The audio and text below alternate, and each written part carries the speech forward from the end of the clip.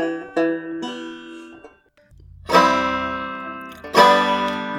lost some ships. Okay, everybody, welcome back to We Lost Some Ships, and it's episode 4, I guess, about Gottman. Yes, episode 4, The Gottman Files. That's right. TV show. Yes, love it. Yeah. Oh boy, I tell you what, we have.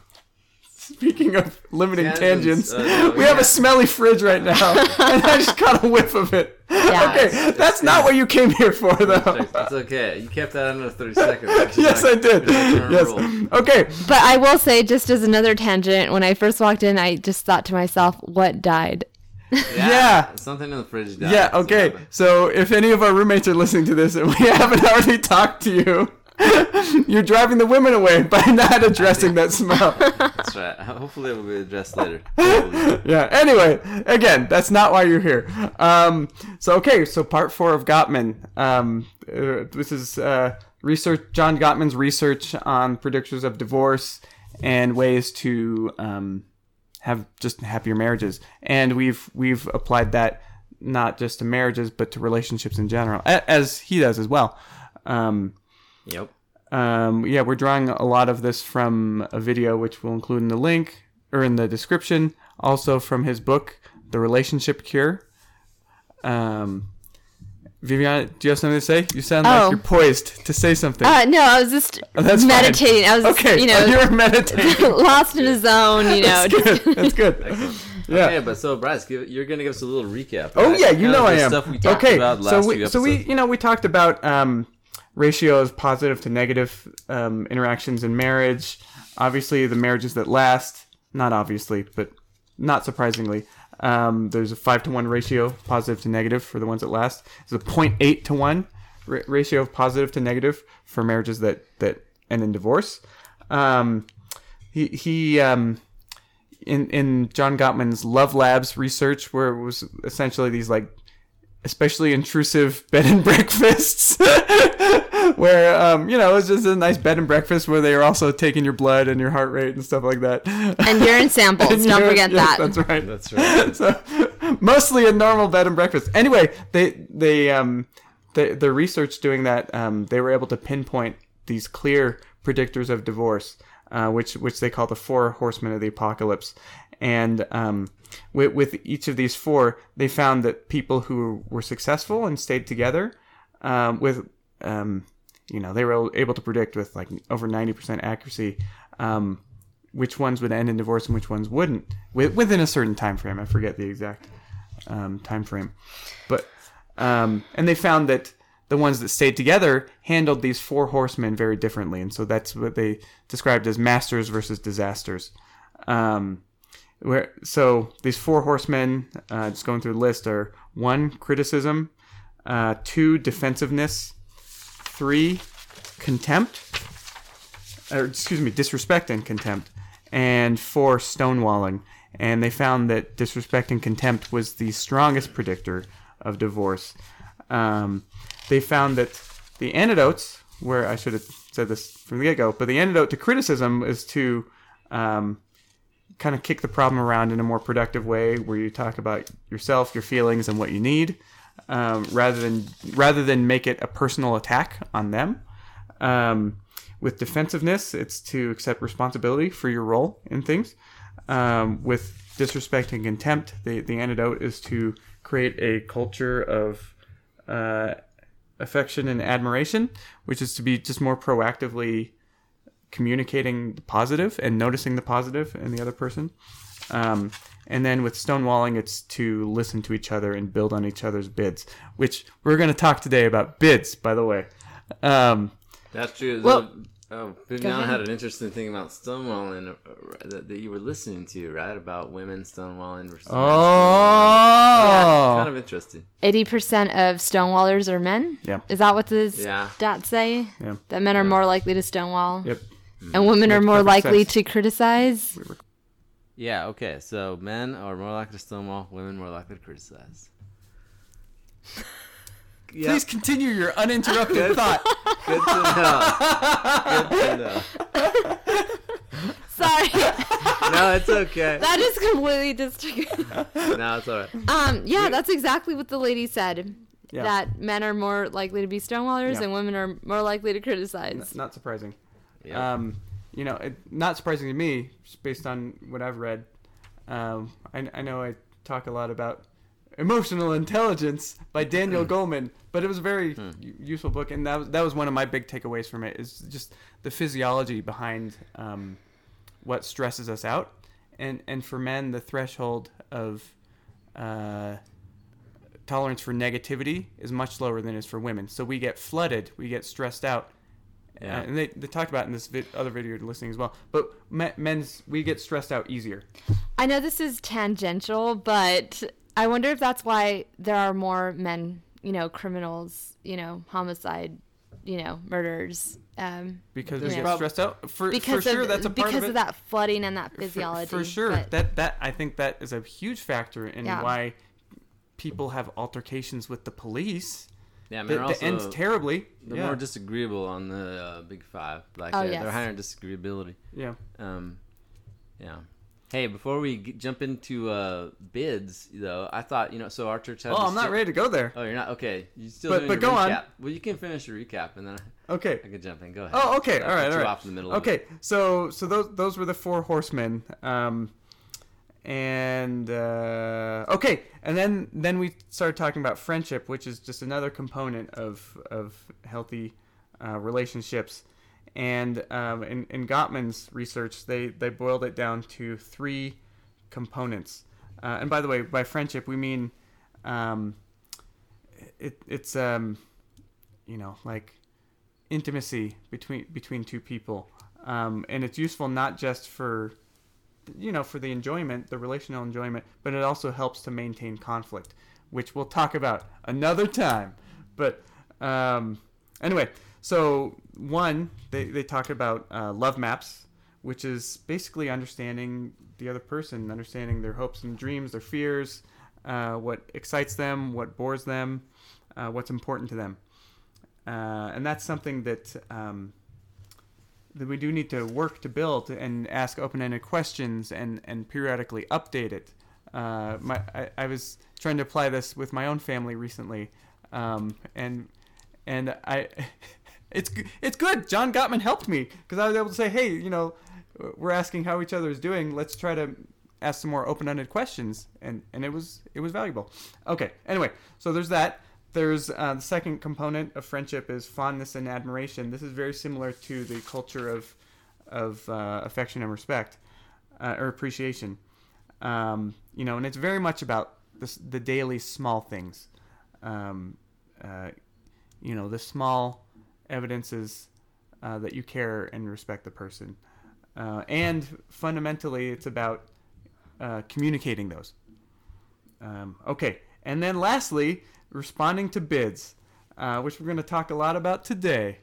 But first, I think Paul wanted to add something. Yeah, I just want, so with regards to the love maps, so like our church had general conferences last weekend, right? A couple times I thought about some of this Gottman stuff in some of the talks. So there was a talk by Michelle Craig, and she talked about getting to know people deeply. I don't remember if you guys read that part. Was this in the Saturday morning session? That's a good question. I can't remember which session it was. Okay, in. That's okay. Because I might have listened to it recently. But anyway, she talked about getting to know people deeply. How the Savior got to know people deeply. Yeah. And she was talking about that.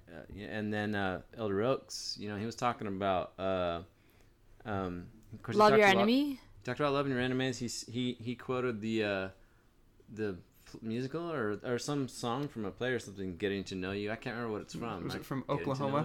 I feel like Oklahoma's gotten a lot of time in general conference over the years. Oklahoma or West Side Story or I think President Monson, just in his long ministry, frequently referenced it. Anyway, Oklahoma. Go ahead. Why not? Oklahoma and The Economist. Those are his sources. Oh, and David Brooks gets referred a lot, which I appreciate. I like David Brooks. Yeah. Okay. And so, but anyways, the note I wrote down was we should get to know others, seek to understand them, even learn from them, and seek to understand the power of love. Anyways, it just reminded me of the Gottman stuff of like both of those concepts and both of those talks kind of reminded me of the Gottman concept of just the love map, really getting to know people, actually getting to know them, knowing them deeply kind of thing. Yeah. That actually reminded me of Jordan Peterson and how he talked about how we should never be so arrogant as to assume that we can't possibly learn anything from any other human being, no matter how small. And I think that there's a lot to that. I think when we just appreciate people for who they are, we are happier. Yeah. As a whole. Go ahead. I also think when you're arguing with an enemy, you need to ask them a question and say, "Now I'm asking this question so I can keep building my love map of you," because that really helps to diffuse because it's non-existent right now. Yeah, it really helps to diffuse an enemy type situation. And if we're talking about the opposites, like since the last time I recorded, I think there's been 2 political debates. The first of which was a disaster, regardless of your anyone can interpret things how they want, but yeah. I think most people think it was just very, very painful to watch, regardless of who you're rooting for. In politics, you have to build a hate map, right? I mean, so often this is the tactic used, right? You're finding out what are the pain points, what are the ways we can make them look bad. Yep, that's exactly what they're doing. They're looking for pain points. Another completely uninterrupted thought. Exactly. But yeah, it's like these political operatives, these people who work in politics, like their job is to dig up the dirt, right? To find connections of people who could say something bad. They're doing their research. They're asking, I don't know if they're asking open-ended questions, but for sure they're trying to create a picture of how they can spread hate about the other person. So yeah. It's kind of evil. It's kind of the opposite, but it's kind of the world of politics. It is the opposite of love maps. Well, yeah. I mean, it is true. You're trying to build up all the worst stuff about somebody. Yeah. Sure, when you're building up a love map of somebody, you're trying to figure out the bad stuff about them too, but you're trying to fully understand them. Good and bad, a full, complete picture. You're trying to really get to know them well, right? For a good purpose, though, right? So that you can love them better, right? Not so that you can, defeat them in a debate and make them look bad or whatever.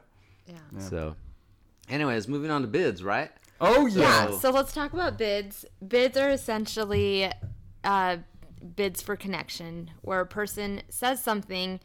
And what they're really kind of hoping for is for someone to respond to that bid. And so what the Gottman research shows is that there's different types of responses to bids. There's turning towards bids, where if you say like, hey, I'm going to go do yoga, the turning towards bid would be like, yeah, that's awesome, And then yoga, more like, yeah, go. That would be an example of an enthusiastic turning towards. I'm never going to say that to anyone. Don't worry. Very punny, No. Good job. Very punny. Go on, please. Another enthusiastic. Let's forget this ever happened. You could also, another example of enthusiastic turning towards, you could also say something like, oh, that'll be so awesome. I think that's great. Go do that, Then there's turning away bids, and then there's turning against bids. The turning away bid would be like, oh, and they just don't say anything in response. It's almost as if, in a way, they're kind of just like dismissing what you even had to say in the first place. And a turning against bid would be like, yeah, you need to do yoga because you're so stressed out. Or they might say something snarkier, that's even more offensive, where they're like, yeah, you've been really paranoid, so you better get yoga. Like, I need you to make me a sandwich. Yeah, it could be that too. Yo, get me a sandwich. All those are examples. Okay. But these bids, it's really interesting because John Gottman's research, initially he said that when he was doing research on marriage, he said that what he found, what he initially assumed when he started his research, was that the marriages that actually were the best marriages, if he could call it that, were actually the ones that had deeper they had deeper, longer discussions about themselves, which is kind of like the idea of enhancing love maps. Yeah. However, he said that his research revealed another thing. While his clients were in the love labs, he would look at the way that they interacted. In addition to having someone, being strapped, having like technology strapped around their around their chest to kind of get like your heartbeat and all that stuff. heartbeat and like physiological responses, in addition to getting blood samples and urine samples from his people. He had other people actually in another room taking data on how couples would respond to their partners. Would you smile when you're would one person in the relationship, would they smile when the other person was speaking? How would they respond? Would they look away? What faces would they make? Because we're always communicating, whether we think we're communicating or not. We might not have said anything, but we're always communicating. And so that's what's really interesting about this bid, like these bids, is like how is the person responding to that bid?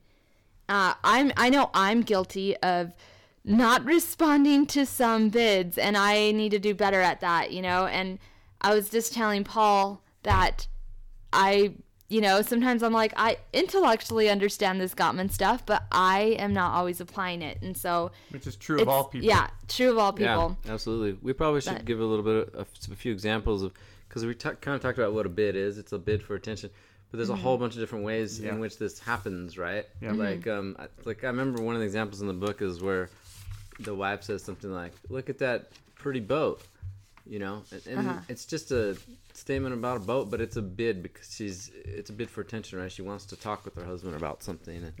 And so there's a whole bunch of other examples too, of like what constitutes a bid, because basically anything where you're. I mean, naturally, I think about this most in a dating context, and there, bids are happening all the time, and bids are getting ignored all the time too. Absolutely.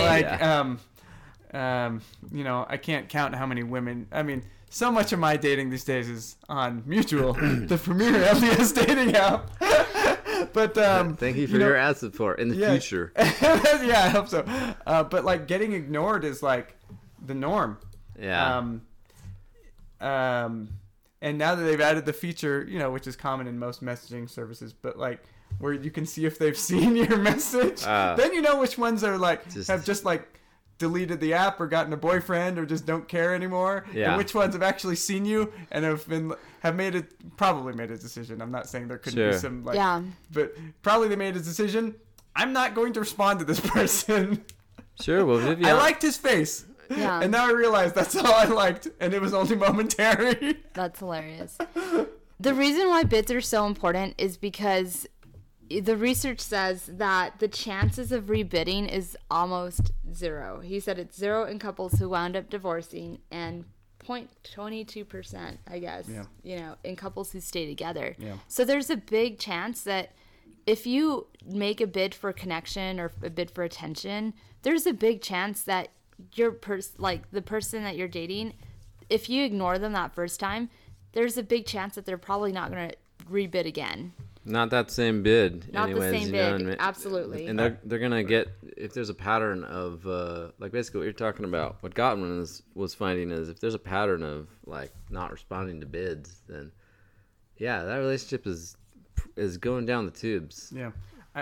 I do think probably like it's a little bit different. The dynamic is different in the dating world. I think rebidding is more likely in that case where at least one person is still really trying. I think in marriages where they're not responding to bids, that's where it's become a real habit. Not say that we can't have habits even as single people, but yeah. Although even in a dating context, you probably would agree that if someone's not responding to your bids, like it's a bad sign. It's a red flag, sure, right? Like for you're sure. thinking, like there's either lack of interest or Now, if you're a glutton for punishment, like me, or you become smitten with girls who aren't giving you enough like attention and like basic, they're not responding to your bids. But I really like them, especially, and this is actually something that I learned in as a psychology undergrad. But the whole behaviorism, right? Like you, if you give a dog a treat or whatever, on a routine schedule, and to elicit a certain response, you actually get the most of a desired behavior when your reward is intermittent. Exactly. Intermittent. It's called intermittent ratio. Okay. Or it's called variable ratio. Okay, yes, yeah. that's the So word. it's not that you're never getting a reward. It's that it's very uncertain. Well, and that's what slot machines. That's how they make all their money because you bid one, you do the action one time, you know, and you don't get money, and then sometimes it takes like 7 times, sometimes it takes 700 times. You never know when you're going to get a response, and so that's why there's the research in psychology is clear in that that type of variable ratio is the one that leads to higher response. Yeah. But this is again a tangent. So. It is a tangent. An interesting one, and not a flippant one. Yeah. Listeners, you may have noticed we're trying to really rein in our tangents so that they're we're just trying to rein them in a little bit. Boy, are we doing a good job at. Anyway, so but you're saying that you have a lot of you talk to a lot of people who are not responding to bids in a dating app. And yes, in a dating context. Probably because in your profile you say no need to respond to bids. Yes, I'm a nice guy. I don't need you to treat me with respect. Yeah, exactly. No. But can I just say something else about bids and how they if you're not responding, the research is clear that you're going to weaken that bond. You know, you're destroying a relationship when you have either turning against or turning away bids. Yeah. And there's a difference between somebody who's like engrossed in something. Like me and Bryce go through this a lot. I think, we do. Because all the time. Oftentimes, we from both sides, because I'll be working on something and Bryce will come to our room. Paul works at home as a patent attorney. That's right. Visit pauljohnsonlaw.com if you need help with your intellectual property. There we Patents go. or trademarks. Thanks for the commercial.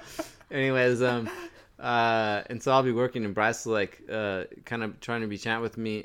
He'll try to be chatting with me, and if I'm working on something kind of intense, it's hard for me to focus, and then sometimes he'll ask, "Are you in extreme focus mode?" And I'll be like, "Yep," and then he won't talk to me, and then conversely, but my feelings aren't hurt. I understand. Yeah. And similarly, sometimes Bryce will be he'll be focused on something, reading something.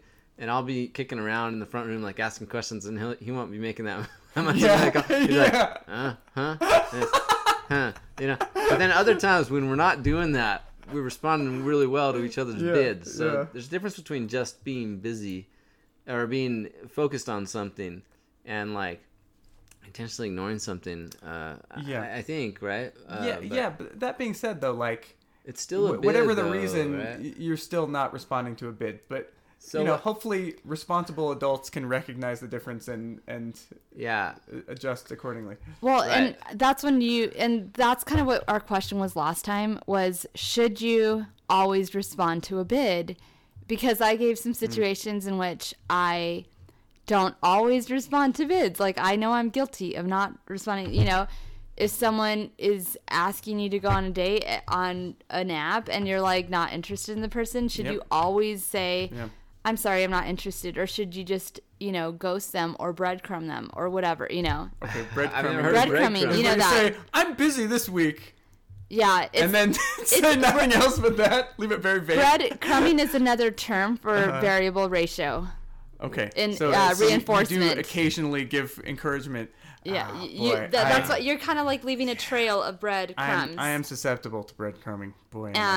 But that's the thing. I'm trying not to be. Did you take calculus, Bryce, in school? I did. It was one of my least successful subjects. I mean, I did fine, but I sure didn't understand. Well, I understood it ish. Go on. This is a tangent to you a little bit, but I was talking with Viviana before we started recording about what the area under a curve. Oh yeah. And whether or not because it's more acute pain if you reject someone directly outright initially. Yeah. As opposed to kind of dragging them on. But yes. My question was whether the area under the curve, of pain, whether the overall pain, is greater when you drag it on and are more trying to be more kind about it over time, whereas just being direct and getting it over with. It's a good question, and probably the direct one is probably less total pain.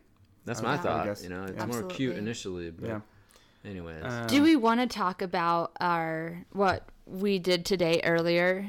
We do, as but far not as yet. Not yet. Okay. So,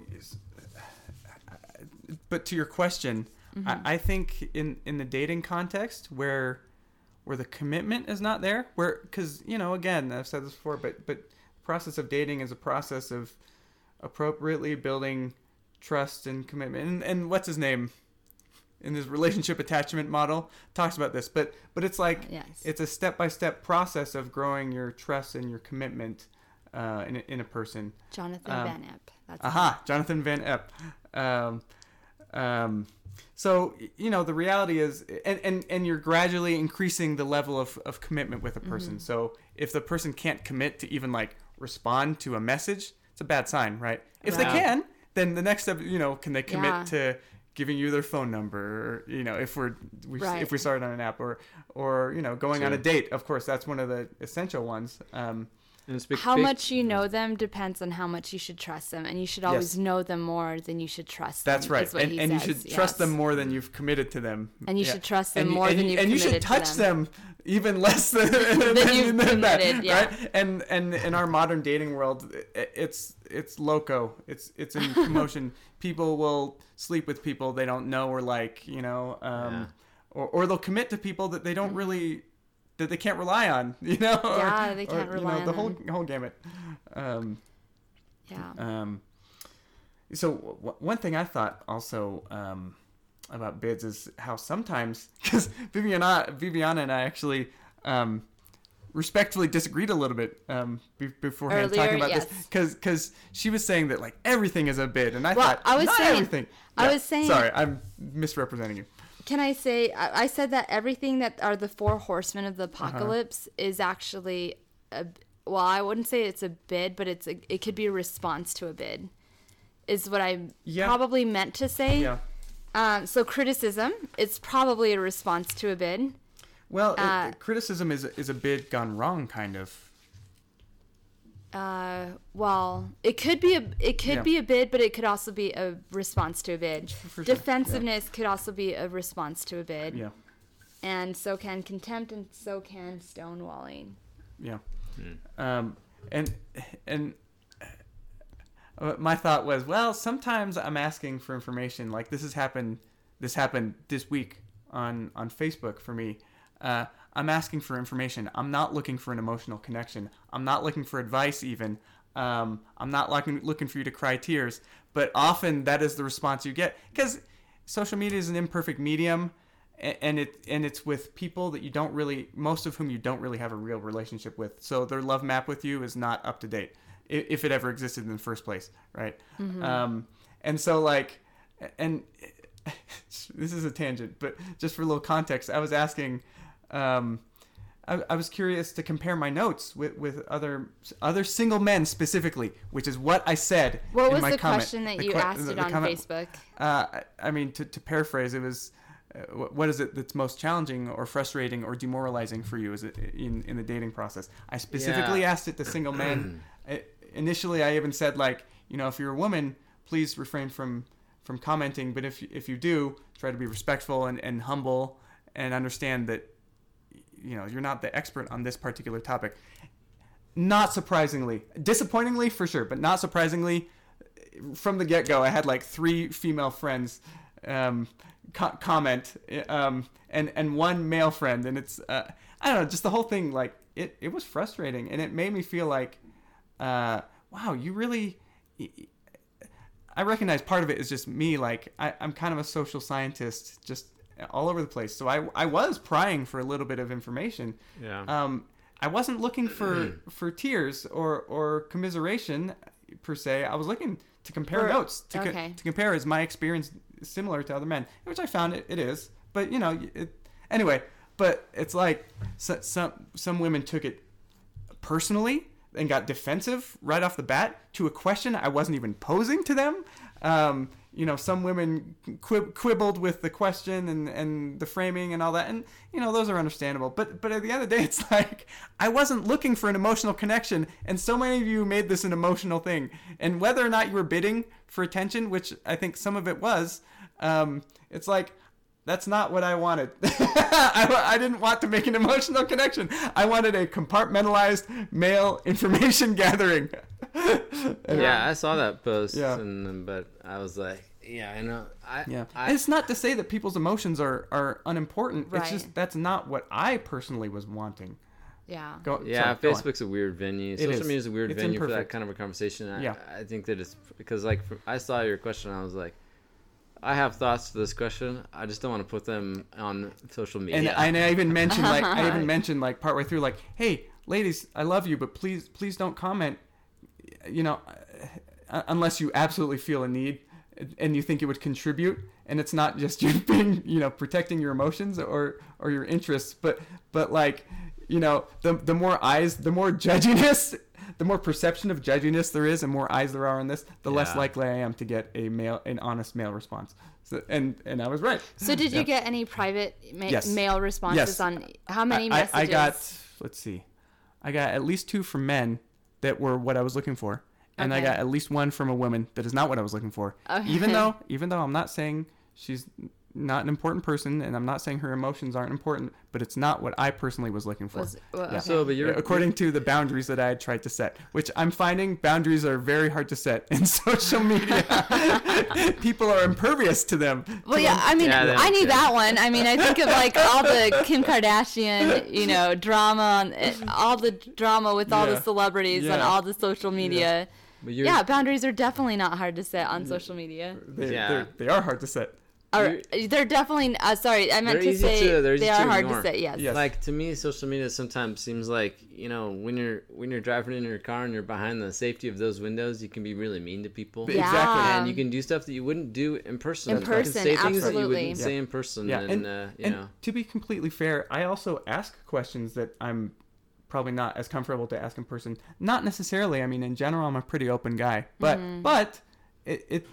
I'm not immune to that effect either. Sure. Right? Yeah. So we're getting off on a little bit of a tangent here, but you were pointing out that you're relating this to bids in the sense not everything is a bid for emotional connection. Right. Sure. Yeah. So although they are very important, but we were talking about maybe being direct, and we just kind of also were talking about how important it is just to be direct in our when we make bids. It's important to be direct, and when we respond to bids, it's also equally important to be direct. Is that what you were saying, Paul, as well? And I with the directness, I was specifically talking about like rejection, like if you need to reject a person, because Viviana, you had brought up the question about like when is it okay to not to respond to a bid, and it seemed like mostly this seemed like in the context of you're getting a bid from someone that's kind of an unwelcome bid, or it's someone who you don't reciprocate their interests, and so you're trying to figure out, do I need to even say anything back, or is it better for me to just not say anything and let them go their way, kind of thing. And so that's kind of what I was talking about. I just had a hypothesis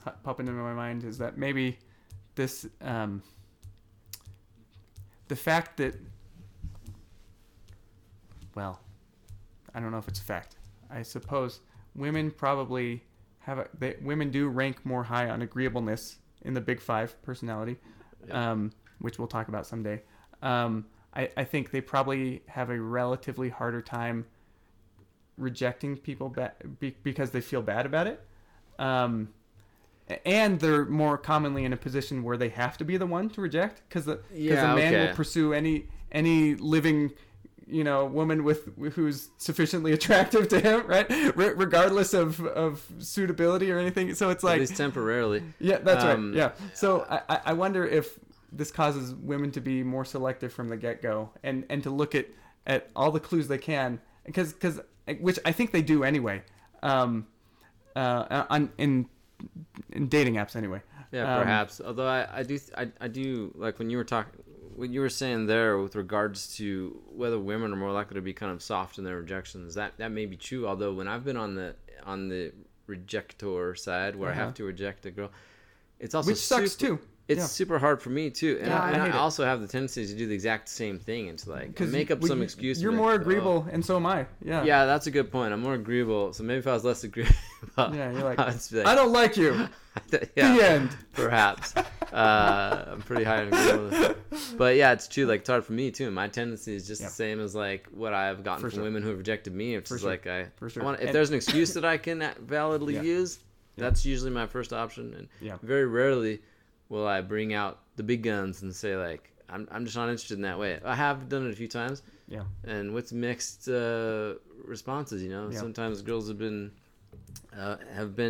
that pretty well, and other times they've like kind of gotten upset. Now, I would say that the more deep your connection has gotten, the less appropriate it is to just ghost them, right? Yeah. Yeah, I would agree with that as well. But of course, the corollary to that is if you don't have a deep connection, it's more okay to ghost someone, right? But I don't know. I think I'm gonna work on trying to be more direct when it comes to bids. Yeah. With responding to unwanted bids. Okay, but I'll say even that. if a guy's like, "Yo, you're cute," and this is the first time that you've interacted, and you're gonna say, "I'm sorry, I'm not interested in you. I swiped up on you. I reconsidered." Based on this very scant information. They say, Well, Bryce, they say you're since cute. you phrase it that way, I think you're probably right. I probably would just ghost. I'm Yeah. so sorry. Well, I'm it's so hard. sorry, John We Gottman. hate it. It is hard because you don't he wasn't talking about this. But he was He was talking about marriage, which is a different Yeah, context. it is a little bit Go on. different. It's true. Okay. I think your response, they say you're cute, I think your response should be, thank you. I wish that you were, but I guess you can't have everything. And then you just see how it goes. But no, that's a bad response. But you do bring up a good point because, like, you know, a bid like that from a total stranger Yeah. is a different thing than a bid from like your spouse Yes. or someone Absolutely. you're dating. You know, It's Absolutely. like, Very well, different. and I mean, you kind of expect to some extent in the dating world that some of your bids are going to be totally ignored because both Some. genders get What that. about the majority? Yeah, Yeah. sure. Perhaps When the I majority. wonder But I agree. to Yeah. what degree do you so we've been also talking about like emotional heritage and like how the we way haven't yet. well we haven't but we should. before yeah we're I guess we're gonna start talking about that, right? Yeah, okay. good So the way that our family responds to our bids, Yeah. I wonder how it colors Responded. or responded Right. to our Oh, bids. well, it could be yeah. present tense It could as be well. present tense. Yeah, family of origin. You know, you're, I wonder the emotional heritage that comes with our family's emotional philosophy in regards to bids. I wonder how that colors our view, right? Like, let's say a person had maybe person A had like 50% of their bids responded to, you know, maybe person, you know, B had like 100% of, or maybe not 100, but maybe 90% of their bids.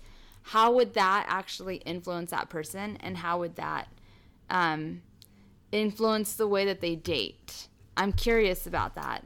But I also know that there's a point at which you can't 100% just say, you can't blame everything on your environment and say, oh, well, the reason why I don't bid today, you know, or respond to bids today is because of my past. 100%. No, at one point you have to take accountability for your responses. Yeah, it's probably true though that people who had more responses to bids in their childhood probably have healthier self views. Yes. You know, and they're probably more likely to I would guess they're probably less likely to be anxious, to have anxious attachment styles in relationships. Yeah.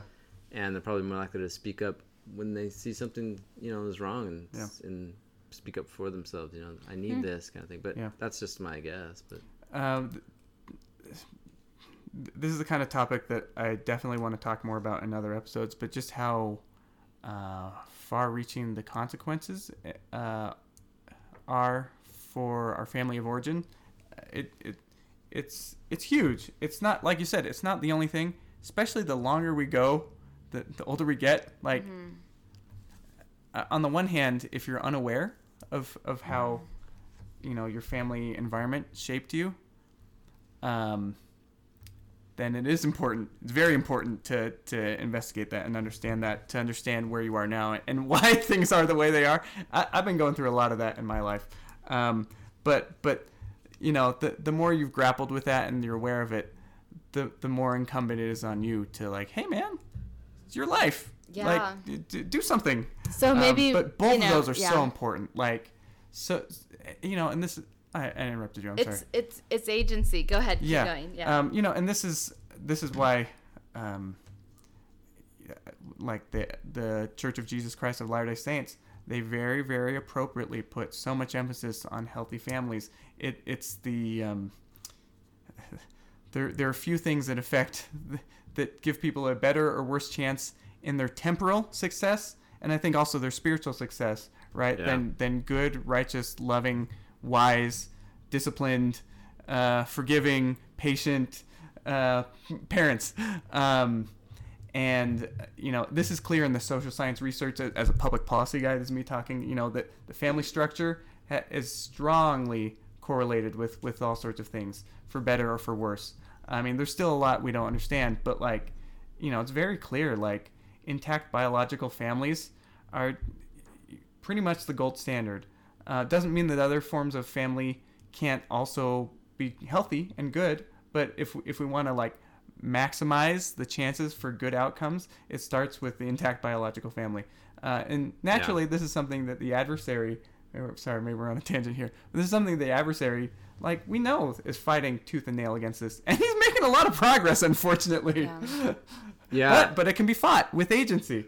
Sure, and I think that's a part of the Gottman research too, is that if your family falls apart, that's bad. It's bad for your kids. I mean, and I think some of the stuff it's you can change some of this stuff, right? Yeah. If you're not responding to your spouse's bids or the bids of the person that you're in a relationship with, then you can do something about that. Right. And you can change. You can maybe turn things around. Right. Turn the ship around. What was really interesting to read about was how he says that bids don't always have to be such a formal thing. Responding to bids don't always have to be such a formal thing. He talks about how this one man... Madam, I respectfully reply to your request for a bid. Yeah, Sincerely yours. They talk about how this one spouse, this one man, he came in and he greeted his wife and he basically tapped her shoulder and tapped her head, and then she literally turned around and did the same thing, and that was the response to the bid. Right. Very simple. And it's sweet. Bids could be anything. It could be a gesture. It could be a wink. It could be it's the body language. It could be a hug. It could be a wink. I don't do enough winks in my life. Yeah, you need to. Come on.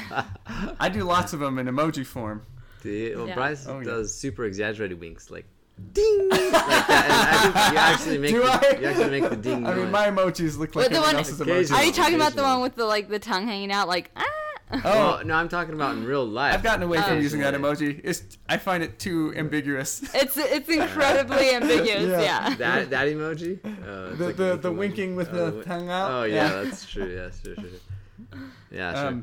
I would say I agree with you. A lot of these bids are just nonverbal, but I would also say that if it's verbalized, that's especially important not to ignore. Yeah, absolutely.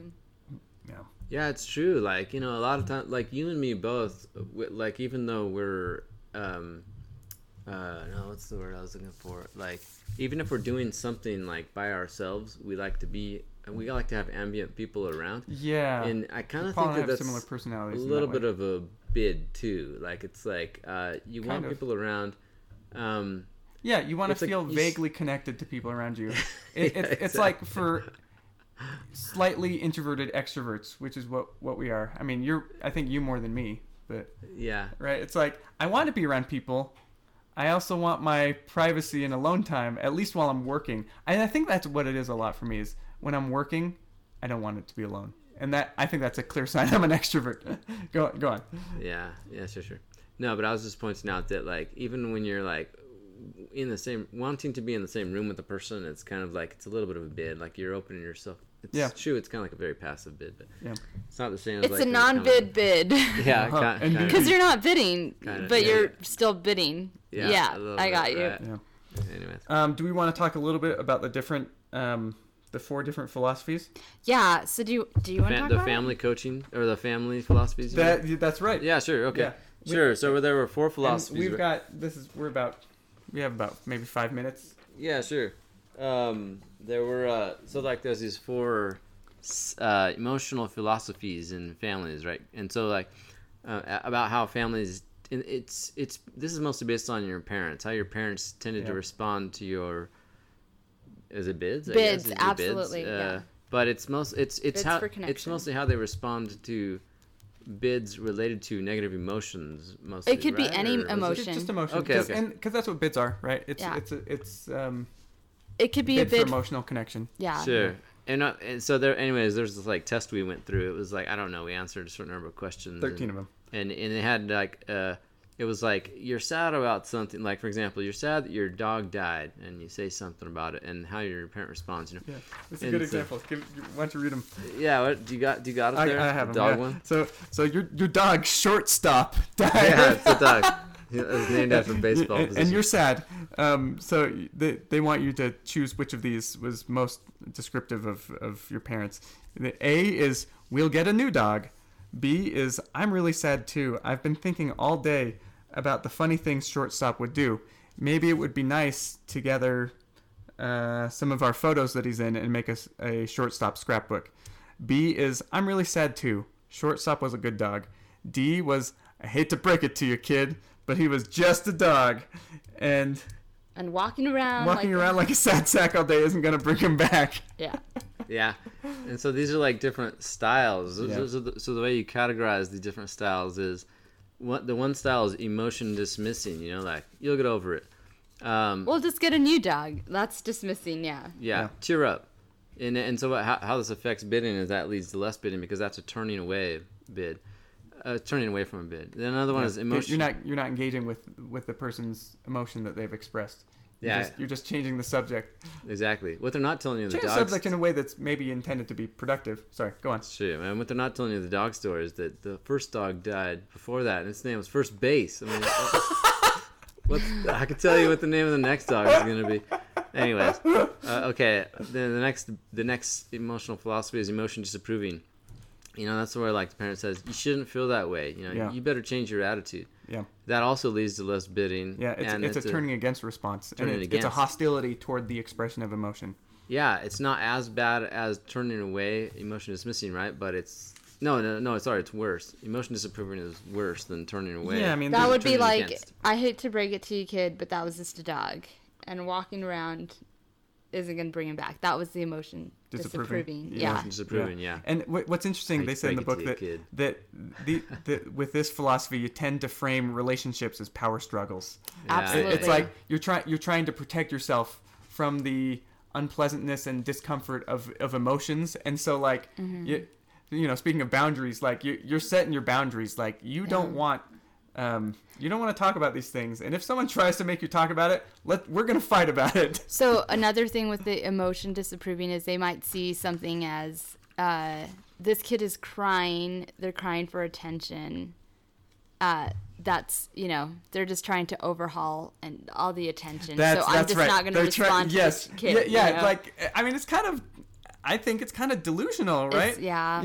You view all these bids with extreme skepticism. With extreme skepticism, right? And you definitely won't empathize. And what's sad is that with this type of responding, the kid is less likely to ask why would a kid, if the parent said, I hate to break it to you, but he was just a dog, like why would the kid 100% like say like, oh, well, that was just a one time that my parents dismissed my emotions, I'm gonna ask them again. You know, the kid would not say that. Yeah, and they would not attempt. Naturally, you know, if this has been years of this, you know, philosophy playing out, you're probably gonna adopt the same approach in your own relationships when you're older. Or actually, I will say I did have a friend that had a lot of deeds in his when he did this, and he said, but he actually turned out a pretty positive person. It's good. Because again, agency, you get to choose what you want to do. Yeah, it's true, and not all of these led to the same style. Like, for example, the next style is laissez-faire,